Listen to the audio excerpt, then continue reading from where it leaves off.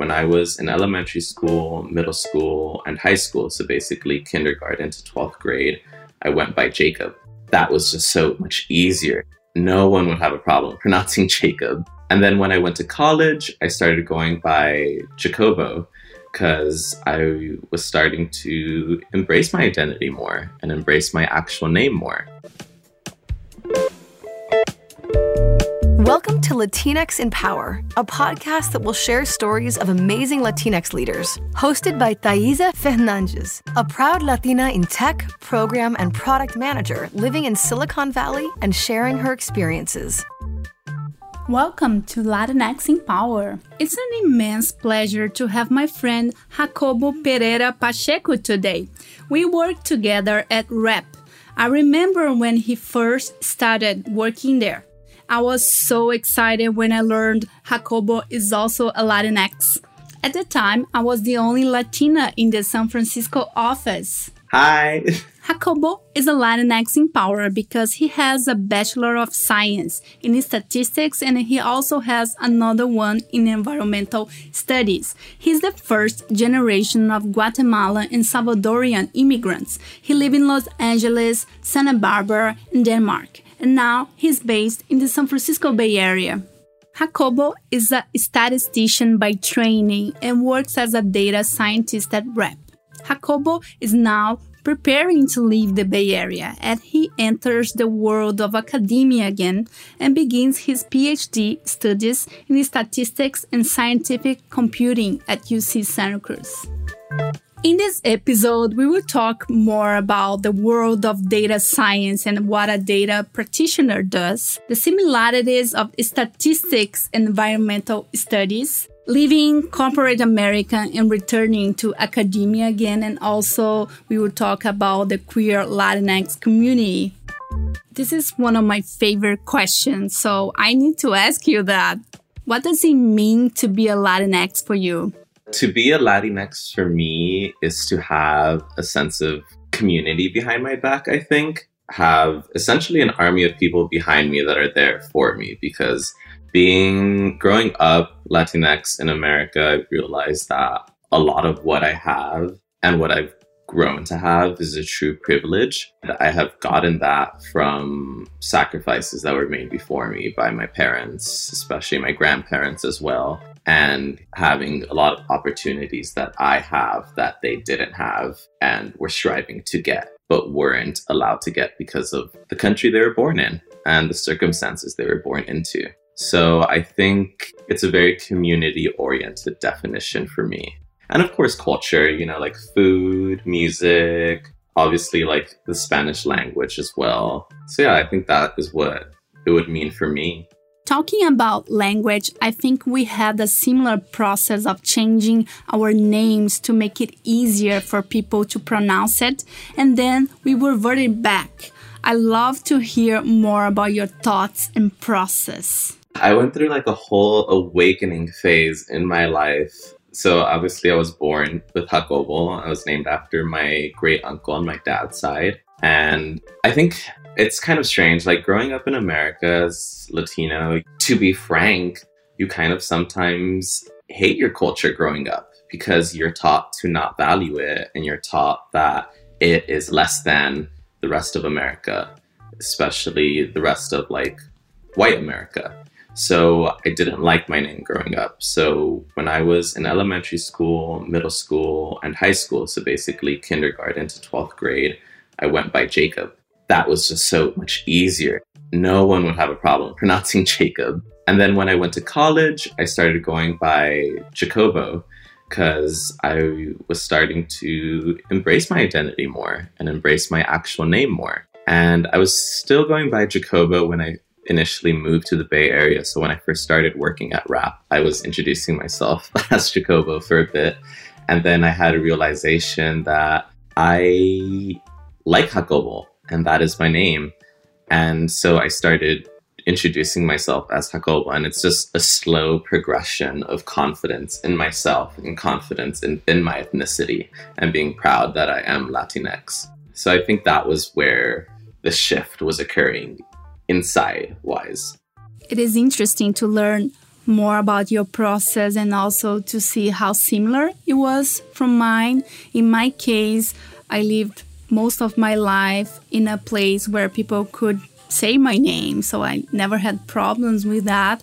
And suddenly when I moved to the US, people couldn't say my name anymore, not even close to what it is. So this was something new to me.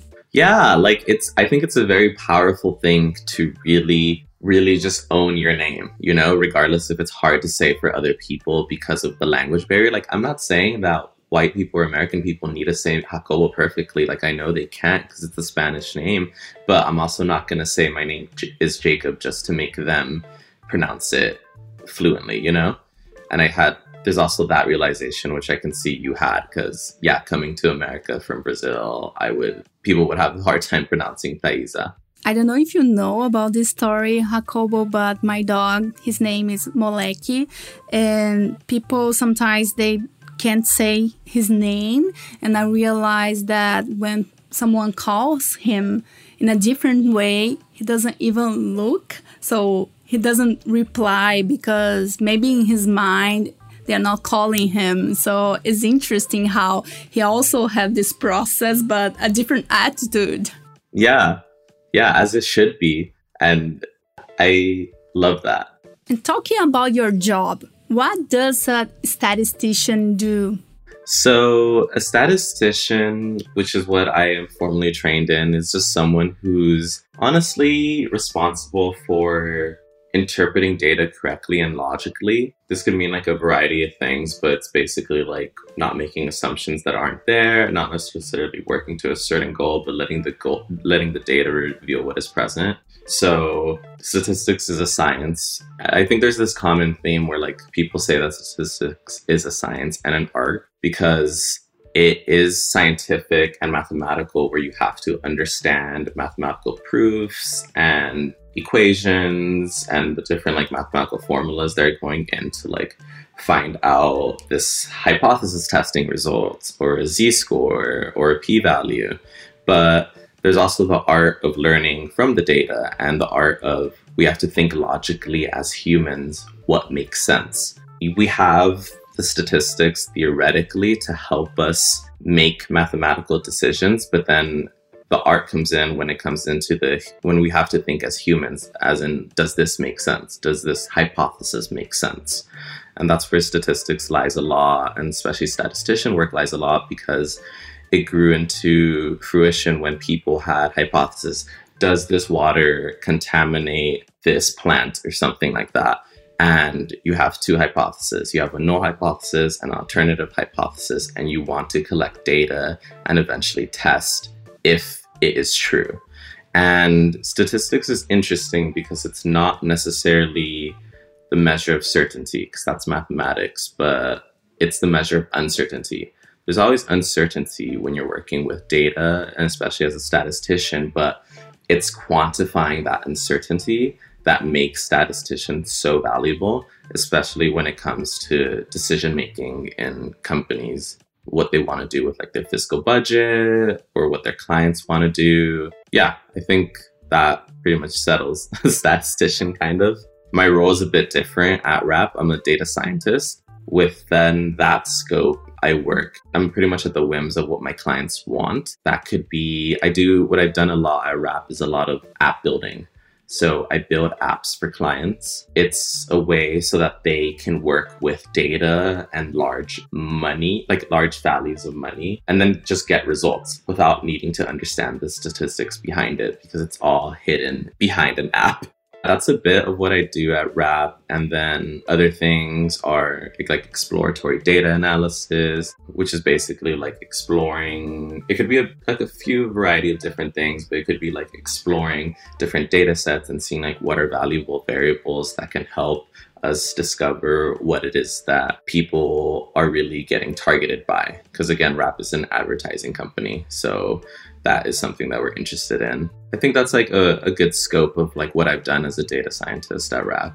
I'm so excited that we are talking about that. And I want to ask another question about your work. So what does it mean to be a data practitioner? I think being a statistician means that by effect, you have to be a data practitioner, because although you can be like statistics, there's the theory and the application side, and they're both different sides of the same coin. So theoretically, you have a lot of mathematical proofs and whatnot. And then on the application side, you have to work with data. And being a data practitioner basically means that you understand the data lifecycle, from collecting data, storing the data, exploring the data, and analyzing the data. All of this has to be done correctly so that whatever the results come from this process, when it gets to the end result, which is decision making, it is actually influential and well-informed. I can talk more about this, but I think some of that gets a bit twisted when you work in like corporate America compared to when you work in academia. People value statistics very differently in companies compared to in universities. And it's a very interesting divide, I would say. That is so interesting. I would love to hear more about those differences. Yeah, of course. So I think there's a common theme in academia where people very much value the theory before they start applying the statistics. So, which is good, which is, to be frank, how it should be done, because that's what has gotten us to the application of statistics. So basically making sure that your data is curated and collected correctly, making sure that you meet like sample size requirements, making sure that you get the right distribution of the data, or you fit the distribution of the data correctly. Then it gets into like, what type of techniques are you using to explore the data, and eventually like what assumptions fit. So, okay, this is the most important part where corporate worlds don't really favor, and academics do favor, which is the assumptions. So when you fit models, like statistical models and everything, pretty much all models have certain assumptions. For example, not to get like very theoretical, but like a linear regression model, a common assumption is constant variance in the residuals, or making sure that the data between the variables are linearly distributed. So the fact that you can fit a line through the data and whatnot. And this applies to a bunch of different models. So basically, there's assumptions for different models. And in the academic side of things, people hold these assumptions like it is the most important thing that you have to get right before you apply a model, which in theory is true. But the problem with that is that the theory behind things is not necessarily always applicable to the real life data that you're working with in companies, in like the corporate world. So when you're working as a statistician out and about in like companies, what happens is that I think those assumptions get relaxed and people just start fitting different types of models that don't necessarily make sense. Like there has to be like divide between the two, like a bridging the gap. Like, yes, you're not going to maybe fit all the assumptions when you're working with real life data, but you can try your best. And I think a lot of corporate America doesn't do the best at that, because what happens is that people care less about the theory, to be frank, and they just kind of care about the end results. And what happens is that you get results that make you and your employer and your client happy, but are they real? And are they statistically sound? And are they quantified correctly? I think that's why it's really important to have people who are trained in statistics, but also value the theory side of it. Because as you've seen, like data scientist is one role that a statistician can fill. And that has had like this huge uptake in the last decade in terms of like interest and value. But what happens is that people don't know how to apply the statistics correctly, and then employers don't necessarily care, and clients don't really care, because people only care about results. And that's fine and all, but it's a problem when the results are not correct either. So yeah, I think that's a divide between how academia and corporate America, but also like the corporate world views like the value of statistics and how to apply it. Thank you for bringing those points. I think it's so important to understand and talk more about that. And when does statistics meet environmental studies? How do you apply the knowledge from those two areas in your life and work? In college, I was initially an environmental studies major for many years until my final year, where I started studying statistics. So I didn't really realize where statistics met environmental studies until I got deeper into my courses in environmental studies with regards to papers, like reading academic papers, starting to do research, starting to do presentations. And I was realizing that what was vital to any type of project was making sure that the data made sense and that it was analyzed correctly and that your results are mathematically and statistically sound. And that is where I was starting to see that, yes, I'm studying environmental studies, but I also have to be really good at just statistics and working with data, because that's how people get their results out into the world. And statistics meeting environmental studies kind of supersedes, like, even just environmental studies. Like, statistics isn't everything. Like, when you're studying humanities, when you're doing clinical trials, when you're doing engineering, when you're doing physics, like all of this research, what you're doing is you're producing data that you're then going to ingest, analyze, curate, and then spit out some results that support your initial hypotheses, you know? So that gets kind of off topic, but so that's how I started to blend the two. And in terms of like when statistics meet environmental studies, or like when these two areas work, or like, I guess, blend together in my life, I am actually recently, so I haven't done work yet, but I'm interestingly starting a collaboration with Nick Shapiro from the UCLA Institute of Society and Genetics.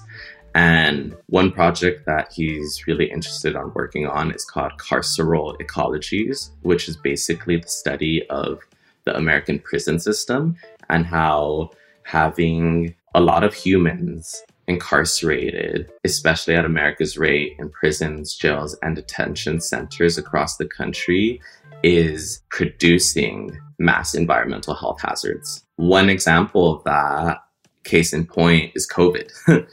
You know, COVID in prison centers, ICE detention centers, whatever center that America is doing unjustly, then COVID is running rampant, because these people aren't treated to the same caliber as to the American standard. And COVID is just one example. You get into nutrition, you get into the waste system, you get into what type of water these inmates are drinking. And this is because of the prison system and how it was built and how many people are in these boxes.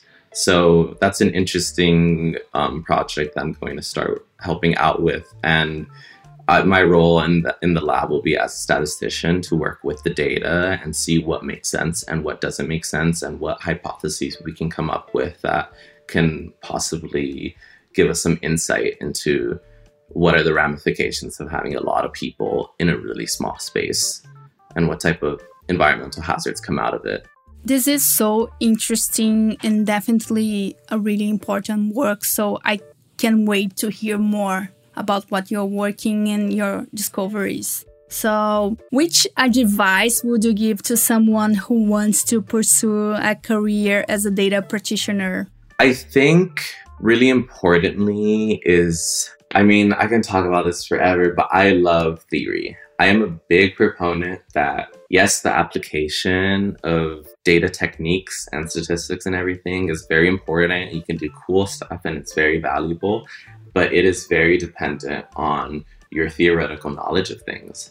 So I would say learn more math, learn more statistics, and of course, learn more coding, because that is how you're able to really get tangible results from your work. And then honestly, work on projects you find interesting. You know, this person should find interesting, because when you work on projects that you find interesting, what happens is that you refine your skills better. And there's a clear divide when people work on projects that they're passionate about versus projects they're not passionate about.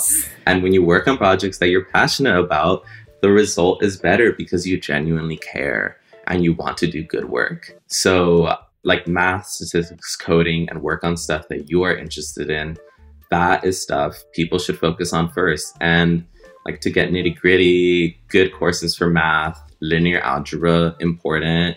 If you want to like both lower division, upper division. If you want to get like more nitty gritty with it, real analysis is also important. Like just working with matrices is very important for like statistical work, especially if you like do more complex stuff. I think that those would be little advices to someone who wants to work with data. Great tips. So you mentioned coding. What type of language do you recommend? Is it Python or there's any other language? Yeah, so I think there's an interesting shift right now where academically the most popular languages are, but corporately and working like in company settings, the most popular language is Python. Mm-hmm. And both of them have different good uses. Python is more of a stronger pipeline when you're working in tech companies and you want to get things in production. But R is very capable of doing the same thing. I've done it at work, and R is also good for data visualization, but maybe the team you're working with wants you to work with Python too. So I would say, and Python has some really good data visualization features too as well. So I would say like Python is good. I would say R is good. And then also there's a not a new language, but it's starting to pick up speed called Julia, which I actually kind of want to learn, which is not popular, but it seems to be very computationally efficient. Yeah, I guess a suggestion for like people who want to work with data is just don't pigeonhole yourself into one language. Mm-hmm. There are benefits and cons to different languages. And if anything, you become more skilled and more desirable if you know multiple languages. It doesn't mean you have to be perfect at using them either. I'm not perfect at R. I'm not perfect at Python, but I try and I am always willing to learn. And good resources for them. Udemy is a good website that offers like classes. I took a Python class on Udemy. YouTube is surprisingly very good at everything from like learning math, learning statistics, learning coding. There's a plethora of resources on YouTube with people just showing like coding examples and stuff. There's Khan Academy too, mm-hmm. I think, which I know they do math and stats and stuff. I don't know if they do coding stuff, but I used it when I was in high school, and I can't imagine them not doing coding stuff because it's 2020 now. So the world is rapidly changing, and it benefits everyone to like learn a bit of coding, I think. I really like your recommendations. And how was your experience living and studying in Denmark? Thaisa, it was fabulous. I went to Denmark at a very interesting moment in my life where I did not know where my life was heading. Mm-hmm. I wasn't necessarily happy with what I was studying at the time. This was before I studied statistics. I was only studying environmental studies. So in Denmark, I studied sustainability, paleoclimates, basically how climates have changed in the world up until now. And then also I studied like their forestry services. So like the different types of government bodies that are involved to make sure that the forests in Denmark are properly maintained and the environmental benefits of that. So like academically, I did get a lot out of it, but I think I got the most out of Denmark personally. It was my first time on a plane. It was my first time living in another country. Wow. I didn't know anyone. I was 20 at this time.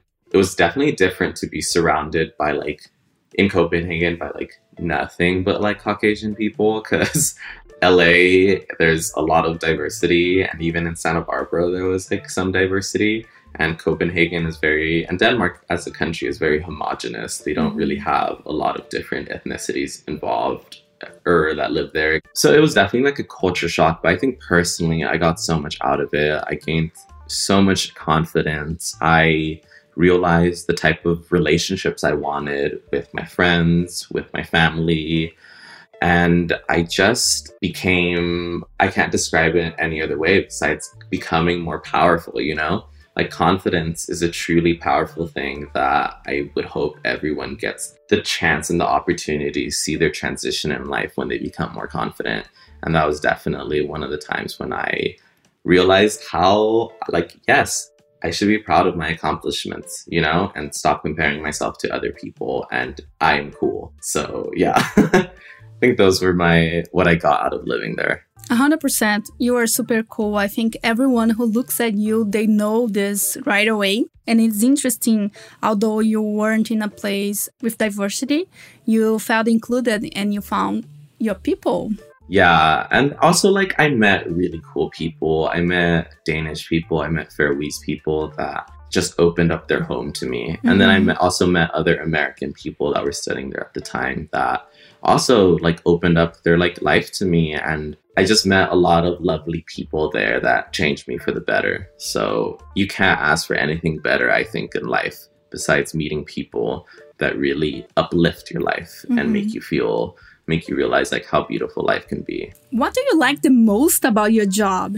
Like working as a data scientist at RAP, I think what I've liked the most is being able to take something complex or initially daunting or confusing and turn it into something that's digestible for someone else that doesn't have the same background that I do. Mm-hmm. And this is something that I realize is not necessarily even specific to that job. It's something that I'm going to be doing for the rest of my career because I am trained in a specific skill set so that I can take something that stakeholders, clients, my boss or whatever doesn't understand and then make it understandable for them and explain it the best I can in layman terms as to not confuse them. And at the end result, this is to support decision making and to make like more better, conscious, flexible decisions. I like the fact that I'm able to turn something, do some cool stuff to it, and then make it digestible to someone who doesn't necessarily understand mathematical optimization or something, you know? So I think making digestible products is what I think love about what my team does. That's where we bring like a host of our value in, which is cool.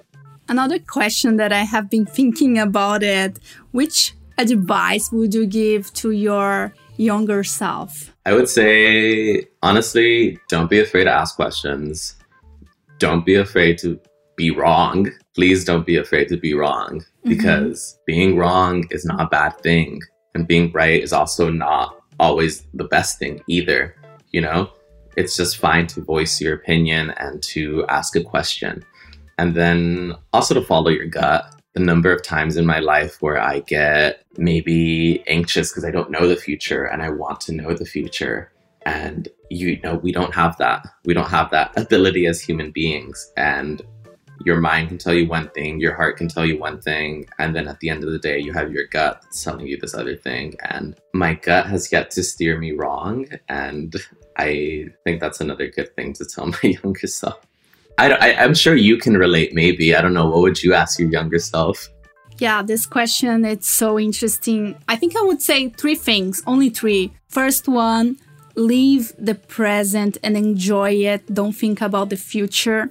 Second one, it's everything is possible. You can do anything. And the third will be give up on being perfectionist, girl. Like, just give up. Yeah. Even like with what you're saying with like how you were initially like maybe sometimes feeling insecure or something, anyone's younger self, but especially like someone Latinx's younger self could really benefit from like being proud of the skin you're in and the community you have and what you're born into and your ethnicity and the culture that comes with that. I think that is another thing that I would have loved to have been able to tell my younger self because that is a struggle that I didn't really become proud of myself until I was 20.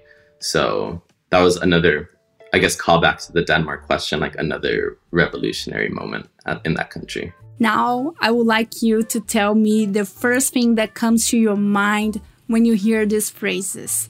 Your superpower. The fire in my heart.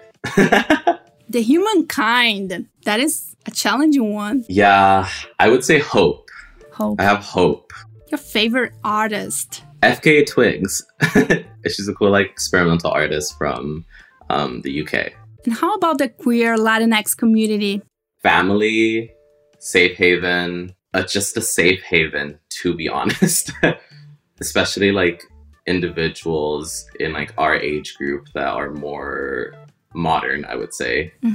Yeah, those are some instant thoughts. Yeah, for sure. Especially the younger generation, I definitely can see that. It's interesting because like in America, like a lot of these queer Latinx spaces, they are very popular in like community gatherings, local clinics, local like book readings, even like queer bookstores. And that's like throughout America, you know? Mm-hmm. But a lot of younger people, myself included, didn't really first enter these spaces until we started going out into the nightlife, because there's different sides of this. And you don't really get to do that in America until you're 21 legally. So it really takes a while for you to get into these spaces and to, at least in the US, to get into these spaces and to realize like how fucking cool they are, you know, to like meet people that grew up the same way you grew up and have the same conservative parents or the same religious parents. And then to just say, fuck it, like I'm just going to live my life honestly and earnestly. And that's what I'm going to do. And to be honest, like that's something that I have found since I've lived in San Francisco too. I first started finding like my queer Latinx community in college in Santa Barbara, but I have found it so much more in San Francisco, and even in social media like Twitter, Instagram, like you meet really cool people through that. And that has just been such a safe haven for me, because I realize other people have had similar experiences like myself, and we can talk about it and we can vent about it and realize that it's not on us, you know, like it's not because of us or we're doing anything wrong. It's just you have to think big picture and realize like the scope and realize what your parents grew up in and realize like the different countries and different cultures, and kind of let go of the anger that sometimes we have built up inside for so long because we grew resentful of society, or we grew resentful of family and whatnot. So I think it could be very liberating. Oh, you said that beautifully. I'm thinking about Latin America, maybe only Brazil. I don't know much about the rest, but I believe they are similar. It takes a lot of time to find your community and feel accepted. And I think there are some places that are a little bit better than the others in this sense, which is San Francisco's case, that we have a lot of amazing people. I mean, you bring up an interesting point, because, I mean, you obviously grew up in Brazil. For me as an outsider, I only see like sometimes pictures or videos of Brazil. And these are from like queer people that I follow on like Instagram or Twitter. And to me, looking as an outsider, looking at these photos, it seems like a very open queer space to be in. Yeah. But I can't, obviously I don't live in Brazil, and I didn't grow up there. So is that the case? Like, is there like a big queer community in Brazil, or is it like you find those pockets, but it's not necessarily like throughout the country? I know. So Brazil sells an image that is not true, in a sense that the population is not open-minded. And I think one of the reasons why is because the country, it's super religious and is getting more religious over the years. So it's definitely impacting that. And at the same time, we have a big LGBTQ community. I think the Pride Parade in São Paulo, it's one of the biggest in the world. I had the same mindset as you were saying. Like, as an outsider, I see it. It looks very like safe and looks very welcoming, but that's definitely not the case, clearly. Yeah. And yeah, I love that you mentioned that. Yeah, it's really challenging, especially over the last years with the government we have in the power right now. Things are getting worse and worse every day. And changing a little bit the mood of this podcast, talking a little bit more about the bright side of things, I would like to know what is helping you to cope during this pandemic situation. Is there anything you want to share with us today?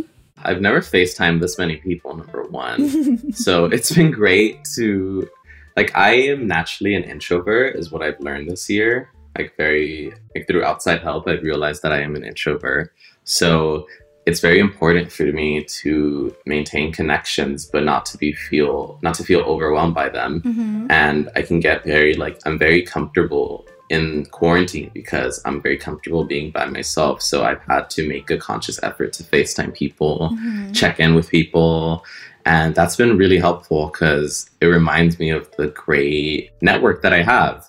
And also, like, you can meet new people too through social media. I've had FaceTimes with like people I've never even talked to in person before under quarantine, and it's been great. So reading, I would say making music.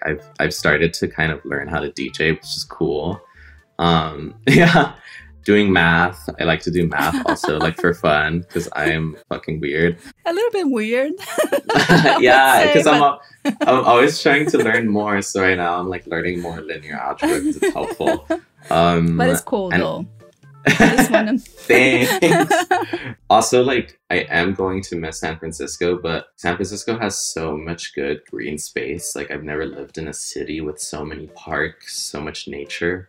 So that has really helped me so much. I live next to Golden Gate Park, so I go there all the time, like every week, to like lay under a tree, read a book, maybe have a social distance hangout. I think green space has been really the propellant for like what's held me together during these very difficult times. Like, the world has never been this introspective. Like, we are stuck in our homes. We have to think about what we think of ourselves. So there's this like thing going on right now in America, or a lot of parts of America, where people are questioning their gender identity, you know? There's this really cool thing going on where that just goes to show that like gender is socially constructed, because you have a lot of people in America realizing like, I don't really need to act this way, but I am acting this way because of what society expects me to act as a man or as a female, and because of the people they hang out with. So that's been really cool, I think, because you have people coming out and realizing that they are trans, or realizing that they're queer, or just realizing that they don't like putting up a facade, and that they would rather express themselves more authentically. And although it is difficult to undergo through that, I think it has also been a very good coping mechanism under the pandemic, because I think anytime someone can live their life more honestly, more truthfully, it becomes better. Living life becomes better, becomes happier, becomes more full of life, and you celebrate life more. So I think those have been the things that have been keeping me going. Thank you so much for sharing those important thoughts with us. I had a lot of fun. That was amazing. Thank you. I really appreciate Jacobo. Of course. Thank you for having me on, Thaisa. I've loved being here. I love talking to you, and it's just a great vibe to like have a little chat, especially under quarantine, you know? So yeah, thank you. That's it for today. Thanks for listening, and I hope you enjoyed it. We'll have more interviews with amazing Latinx every first Tuesday of the month. Check our website, latinxempower.com, to hear more. Don't forget to share comments and feedback, always with kindness. See you soon.